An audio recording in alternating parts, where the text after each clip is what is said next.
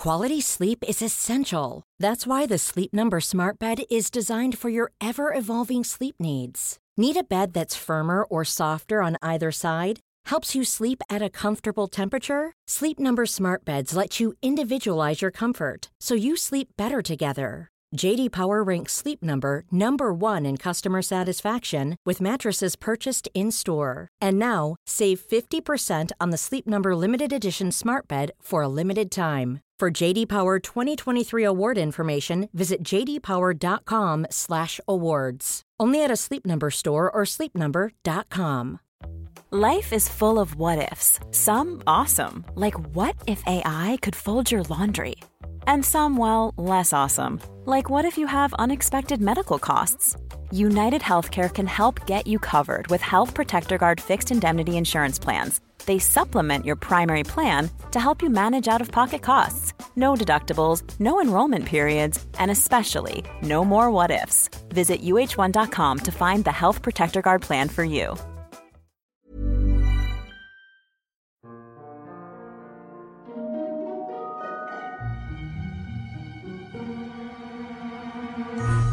Hello everyone, and welcome to the History of Byzantium. Episode 171, The Eastern Frontier.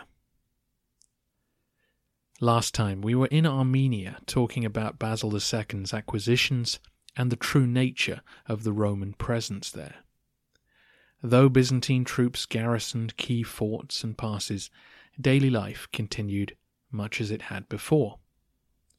Let's just roll straight on to the rest of the Eastern Front, as several of the issues we touched on in the mountains are relevant there too.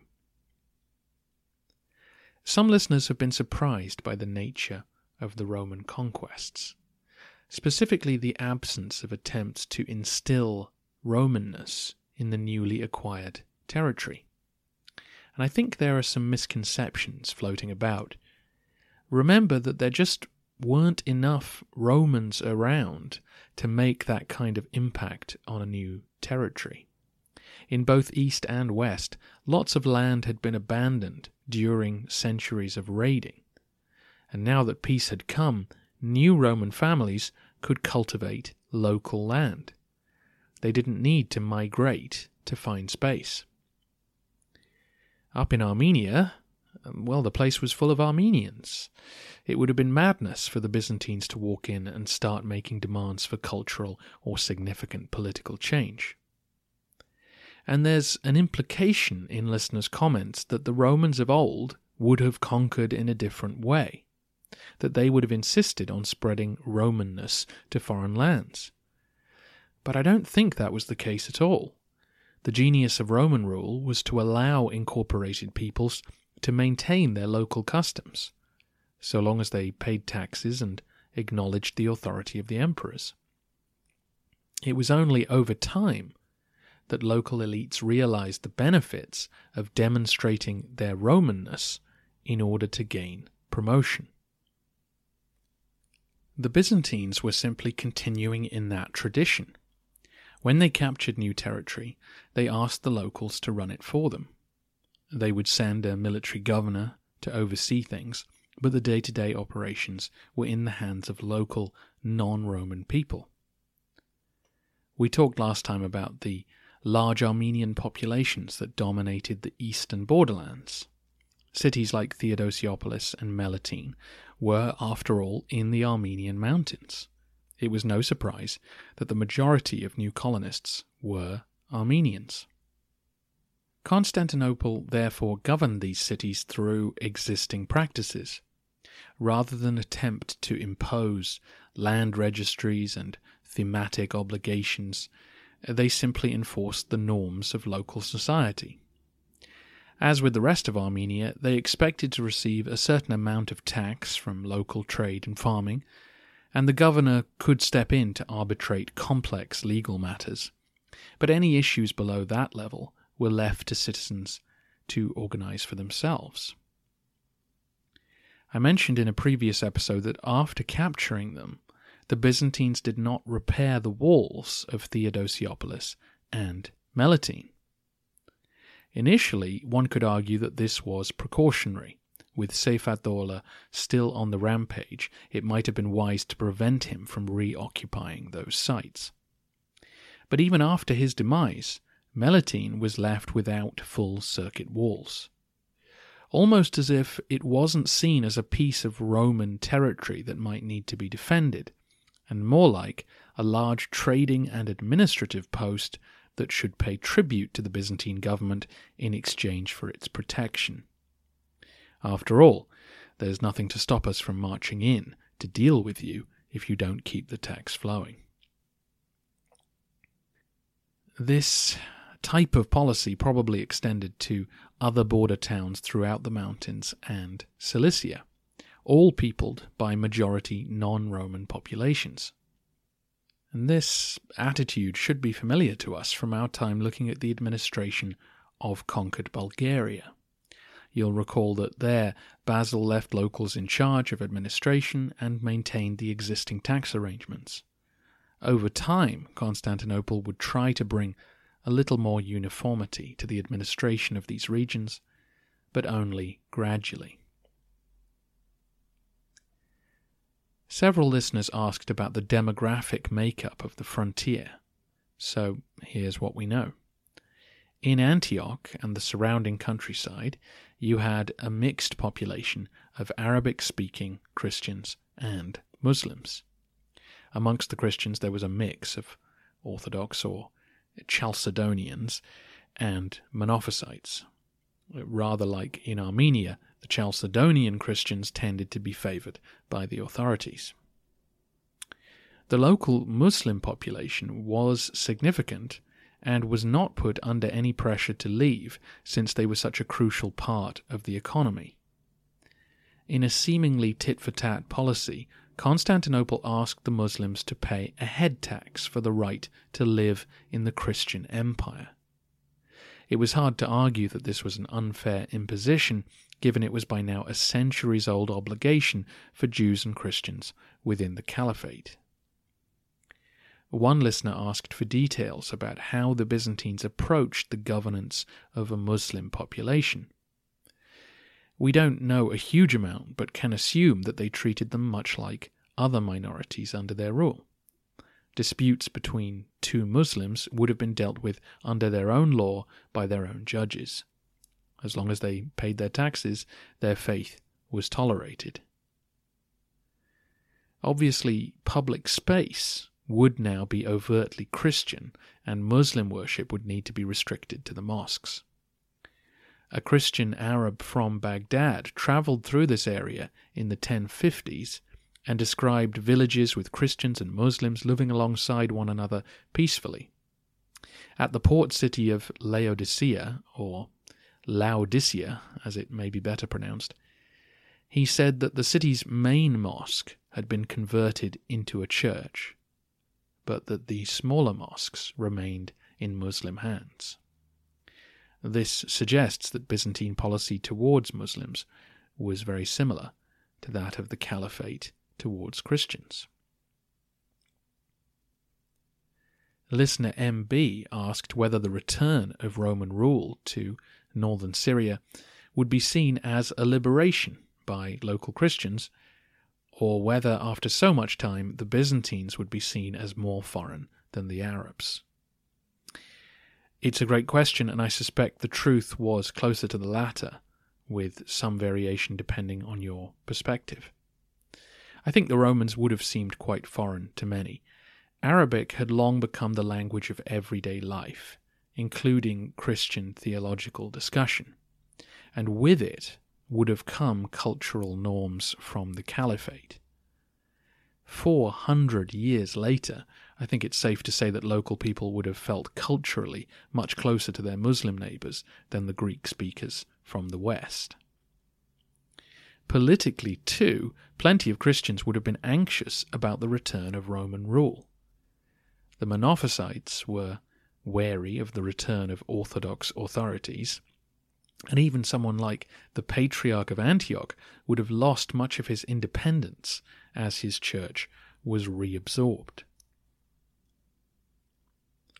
However, many saw plenty of benefits in the return of Christian rule. The chance to overturn restrictions on behaviour, dress, and political advancement were, I'm sure, welcome. And as we just mentioned, the chance to turn public spaces into venues for Christian processions would have been quite an emotional moment. But it's difficult to know how restricted Antioch's large Christian population had been before the Byzantines arrived. That change might have appeared more dramatic to those who migrated from other parts of the Caliphate in order to live under the Christian Empire, though not all of those moved out of choice. Some were fleeing persecution. More on that later. So a mixed reaction is the best answer I can give, and this is why wise Roman governors aimed to operate at a distance, allowing local communities to run their own affairs in order to keep disruption to a minimum. As you may recall, it was Nicephorus Phocas who encouraged the Syrian Monophysite patriarch to migrate to Melitene to help repopulate the city. The migration of non-Orthodox Syrian Christians therefore headed in that direction. One scholar estimates that 56 Syrian churches were founded in and around Melitene during this period, fueled in part by the dominance of the trade routes by Christian Arab families. The wealthiest we know of were the Banu Abu Imran family.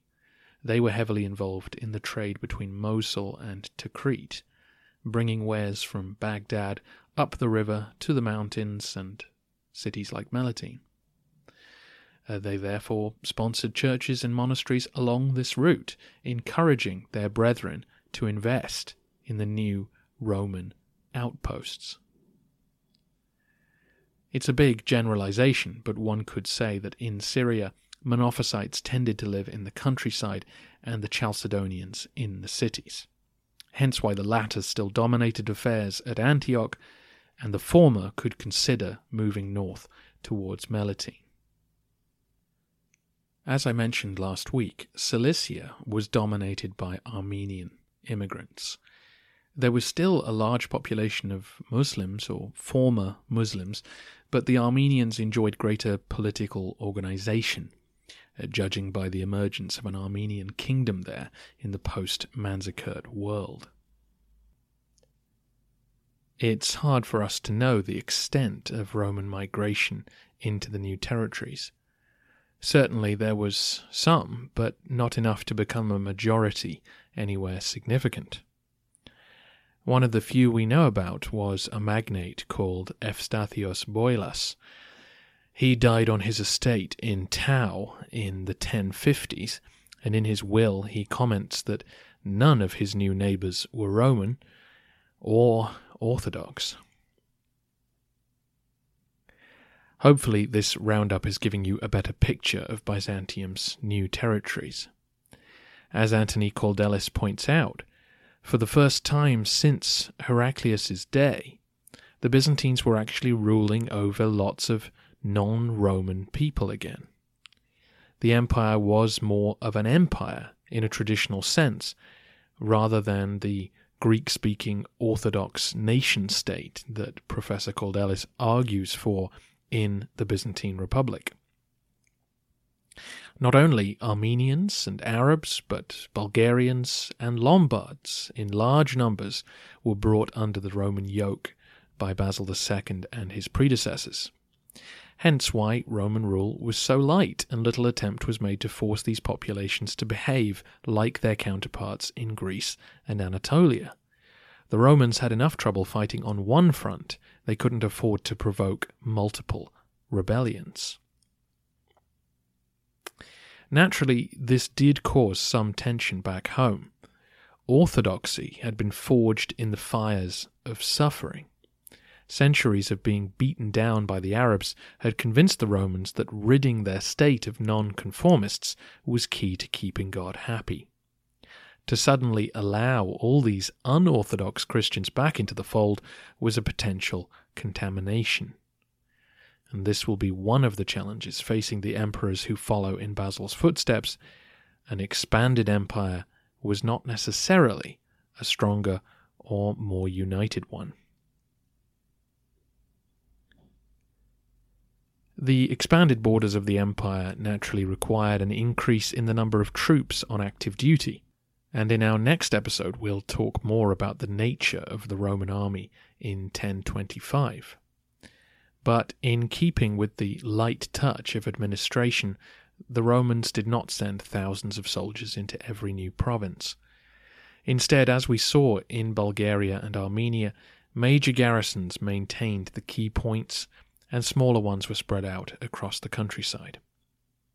Only Antioch maintained a large force of 4,000 men. It's hard to tell exactly, but it seems likely that no other city had more than 2,000 troops at any one time. Why was this? Well, the reason Antioch needed so many was because it was the likely target of Fatimid aggression. The Fatimid Caliphate, based in Egypt, was the only real superpower, or medium power anyway, on the Roman borders. They were the only state capable of maintaining a war effort that could seriously damage the empire. The rulers in Iran and Iraq were too distant. Antioch was also a large city that could feed 4,000 men who were not involved in the production of food. Other cities would have struggled with such a burden. Also, Roman emperors had long ceased to trust their generals with forces of that size. Basil II had of course been burnt by both Bardas Phocas and Skleros, and you may remember that he was extremely watchful over other men he appointed to command in the east. If they disobeyed his instructions while in command of the Antioch garrison, then he dismissed them instantly. As far as we know, there were significant garrisons at various points, Theodosiopolis, Caesarea, and in strongholds in Tau, Taron, and Vaspurakan. But it's possible that there were only a few hundred men each, or 1,000 or 2,000 at the absolute most.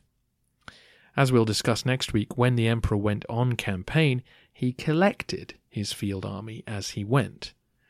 If he left it mustered in one place in the hands of a subordinate, he would be inviting rebellion. Finally, troops cost a lot of money. To keep men permanently stationed anywhere meant they had to be paid year-round, and this was seen as a needless drain on the treasury if no fighting was actually going on. All of this means that keeping the peace in the borderlands involved a lot of local coordination. Rather than relying on the army to march around and do everything themselves, it was cheaper and more efficient to encourage local Armenians to protect their own backyard, as they had always done, or to maintain good relations with neighbouring rulers, as in Aleppo, Mosul, and the Arab Emirates around Lake Van. Or indeed to get cities like Melitene to pay for their own militia to sort out policing issues. As historian Catherine Holmes puts it, the frontier in the east resembles a zone where the imposition of Byzantine military authority was inconsistent and intermittent, and where diplomatic relationships were of greater importance. I've left a couple of last week's maps up if you want to view the borderlands for yourself and contemplate some of these issues. I'll conclude this section by reiterating what I said when we toured the Balkans. I feel that many casual history fans believe that Basil II conquered huge swathes of new territory, and within 50 years all those gains were squandered and the empire was lost. But that isn't an accurate picture. What the Romans did was to remove Arab control of the borderlands and impose their own. But the people there were not Roman, nor were they especially rich. They might one day become both, but in the century or less that Byzantium was in charge of them, they remained a complex polyglot of peoples who needed careful management and cajoling in order to supply the Romans with the recruits and revenues that they were after. They were not a burden on the empire. Romania was stronger for having absorbed the sore spots on its eastern and western borders, but it stretched the capabilities of Constantinople to manage and maintain them. Now, hopefully most of you are nodding along sagely, having lived through this before. We saw Justinian's expansion have decidedly mixed results back in the 6th century. Then I argued that the expansion itself did not lead to ruin, but it made life more complicated for Justinian's successors. And I think we should view the frontiers in 1025 in a similar light. What Basil II left his successors was a wealthy and powerful state, but one which required a hugely dominant and stable emperor to look after it. If ignored or mistreated, the new conquests could cause plenty of trouble for Constantinople.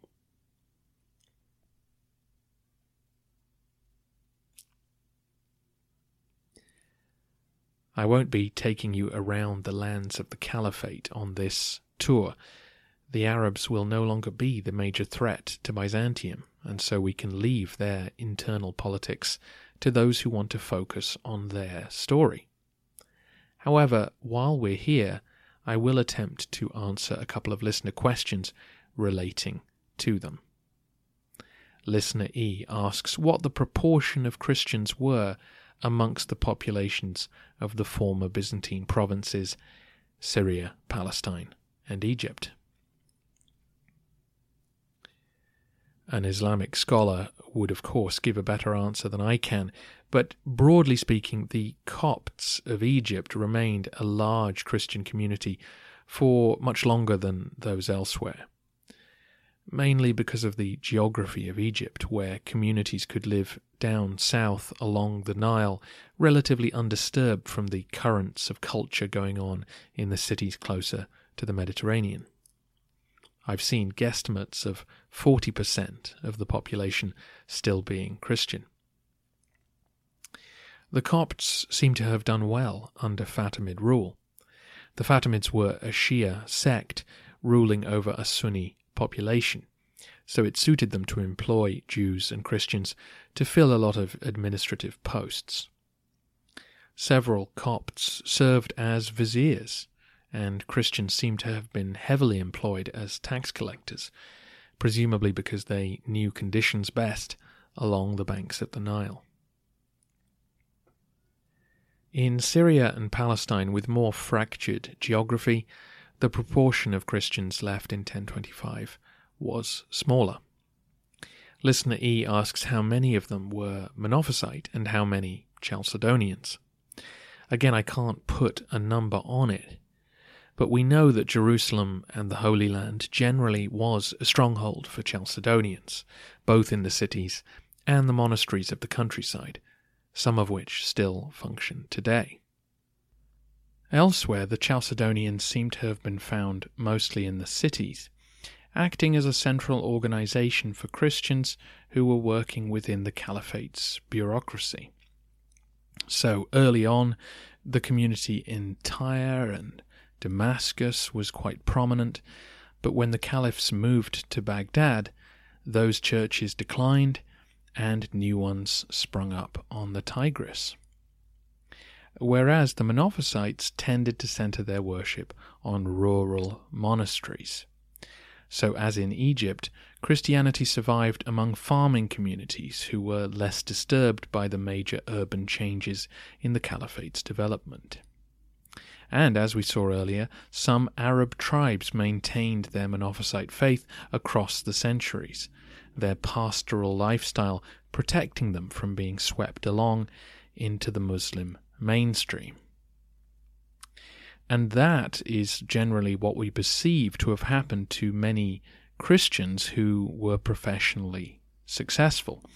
We know that Christian administrators and doctors, to name two professions, were prominent in the Caliphate, and several high-profile men left behind accounts of their conversion to Islam. These were public recantations of their Christianity, and while some of them may have been genuine spiritual transformations, it's likely that they were also motivated by career advancement. The authorities doubtless put pressure on talented Christians to convert.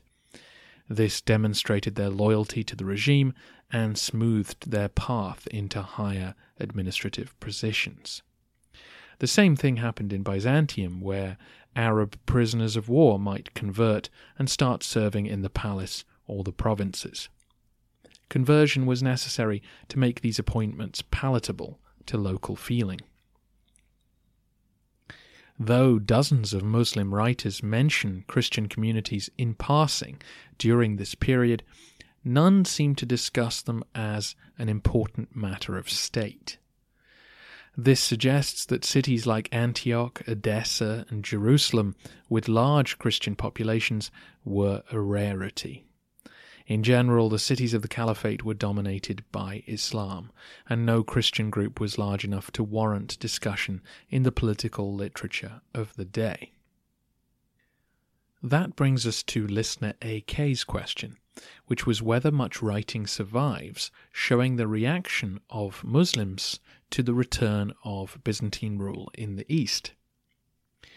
The answer is that little seems to have survived, though obviously more would have come had the Romans remained in the area longer. There is one reference I found that I thought you'd enjoy. It comes from the Qasida Sasaniya, a poem which describes the many different types of beggar one found in the lands of the Caliphate. Two in particular draw our attention. One is a man who has learned how to swallow his tongue. He turns up in a village explaining that the Romans cut out his tongue and that he's raising money to fight the infidels. Another also goes for pity, saying that his family has been captured by the Romans and he needs money to ransom them. Both are lying, but their stories draw attention and sympathy from Muslim populations. The reaction within the lands of the Caliphate to Byzantine success is something we haven't really talked about. Generally, scholars find little evidence of persecution of Christians on the part of the authorities during the centuries of caliphal rule. Islam was clearly triumphant. The peoples of the book were therefore unworthy targets for harangues. As long as they accepted their second-class status and paid their taxes, they were left alone. However, the string of Byzantine victories during the 10th and 11th centuries prompted periodic outbursts of hatred towards local Christians. In 923, churches were destroyed at Ramla, Ascalon, and Caesarea in Palestine. The bishop of Ascalon travelled to Baghdad to complain, but got no help, and retired rather than return. In 940, the great church at Ascalon was destroyed for good. In 966, the governor of Jerusalem began to persecute the local Christians. The Church of the Holy Sepulchre was set on fire and the patriarch killed. In 1002, rioters in Baghdad attacked the local Christians and set a church on fire. And finally, in 1009, Al-Hakim, the Mad Caliph, started a general persecution in Palestine and demolished the Church of the Holy Sepulchre. Now, that last one was unusual. Caliphs have a good record for leaving the church in peace. But it's a pattern that makes for interesting reading because you can sort of see the stages of the Byzantine advance. Theodosiopolis in the 920s, Melitene around 940, Cilicia in the 960s. As news trickled along the roads that the Romans had won a major victory, and as refugees began arriving with tales of woe, anger grew, and these exploded in brief anti-Christian attacks. Next time, we take a look at the Roman army of 1025 and see how it's changed across the past century, as well as answering some more listener questions. As most of you know, I announced the first ever History of Byzantium tour last week, and then added a second one, and both have now sold out. So thank you so much to all of you who responded, and if all goes well, I should be able to offer several more dates in 2020, and that will give you lots of time to prepare. I know that's a long way off, but I am happy to look for dates that are convenient for you, So have a think about it, and whenever the time is right, drop me an email and we can work towards it.